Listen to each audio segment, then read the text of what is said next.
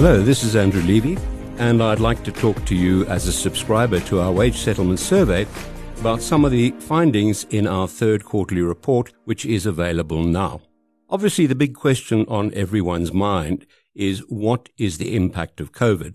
Well, setting aside the obvious observations that it's caused a huge spike in unemployment, it's caused a huge fall in economic growth, and taken together, this means that the employment outlook is very, very bleak. We need to go a little bit further and ask about the impact it's having on wage settlement levels. Now, the first thing is that you would anticipate that wage settlements would fall in times of economic crisis.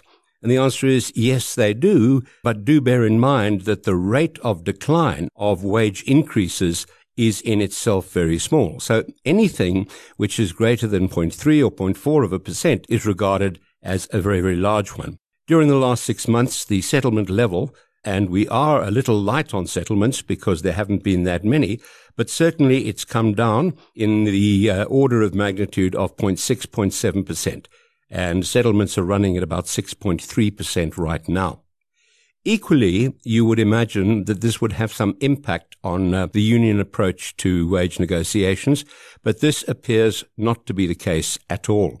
Union negotiations are still typified by ridiculous claims, averaging about 14.5%, and the usual refusal to move, refusal to justify the number as to where it comes from, and to make very, very heavy weather, rather than one might have expected, to look for a way of cooperating with the employer to minimize job losses.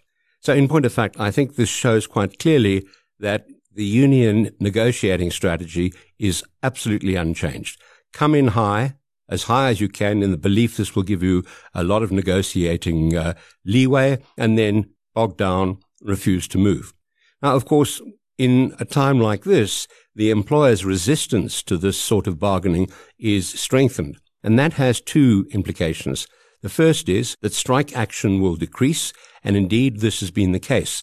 In the last 6 months, there have been no incidences of strike action, bar one or two, in wage negotiations. But equally, if unions have a lower propensity to strike, which they certainly do, one needs to say, well, when they do go on strike, are they winning? And the answer to that, again, as you would expect, is no, they're not. So the strikes are not lasting long. For example, if you look at the Gautrain incident, that was less than a week. It was very poorly supported.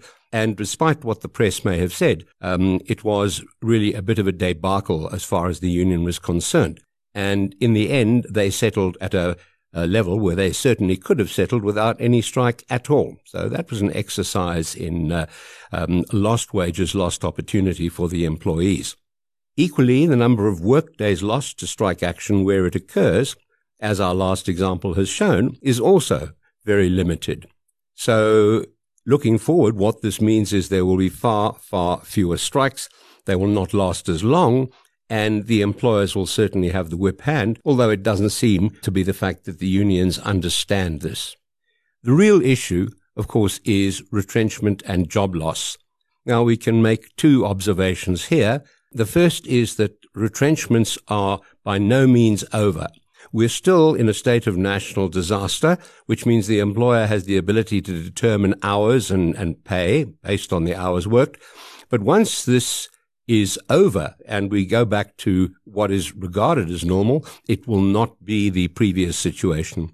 And the COVID impact on top of an economy which is already in a very difficult situation is going to mean that retrenchments will continue at a very high level for the next year and possibly into the year thereafter.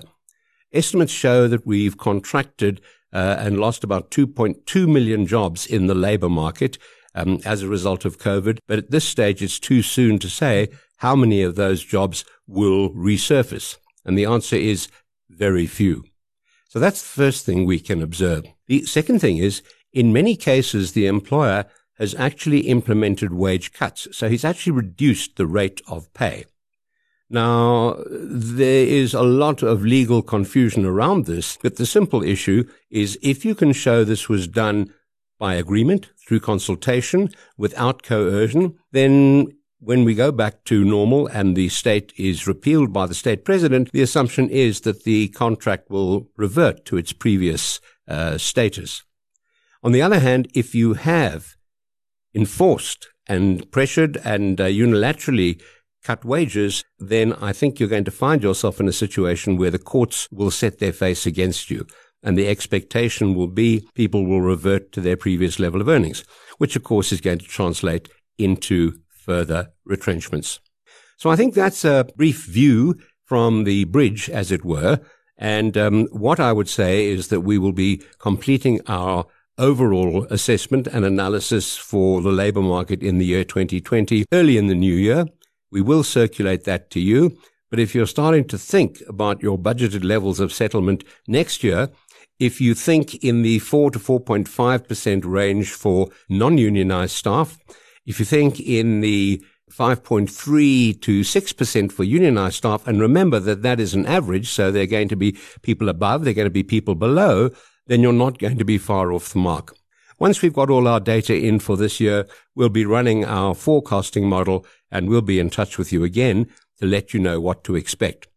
Also, let me remind you that towards the end of February, we will be doing our annual seminar. Well, it'll be a webinar probably this year, which looks in detail at anticipated increases, movements in levels of settlement, wage increases. We'll break it down by industry, by sector, by union, and all that information which is so vital for your planning in the year ahead.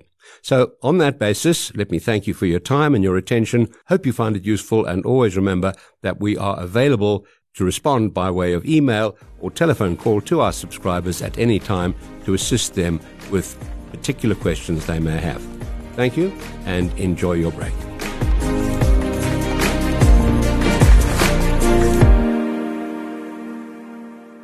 You've been listening to another production from Solid Gold Podcasts.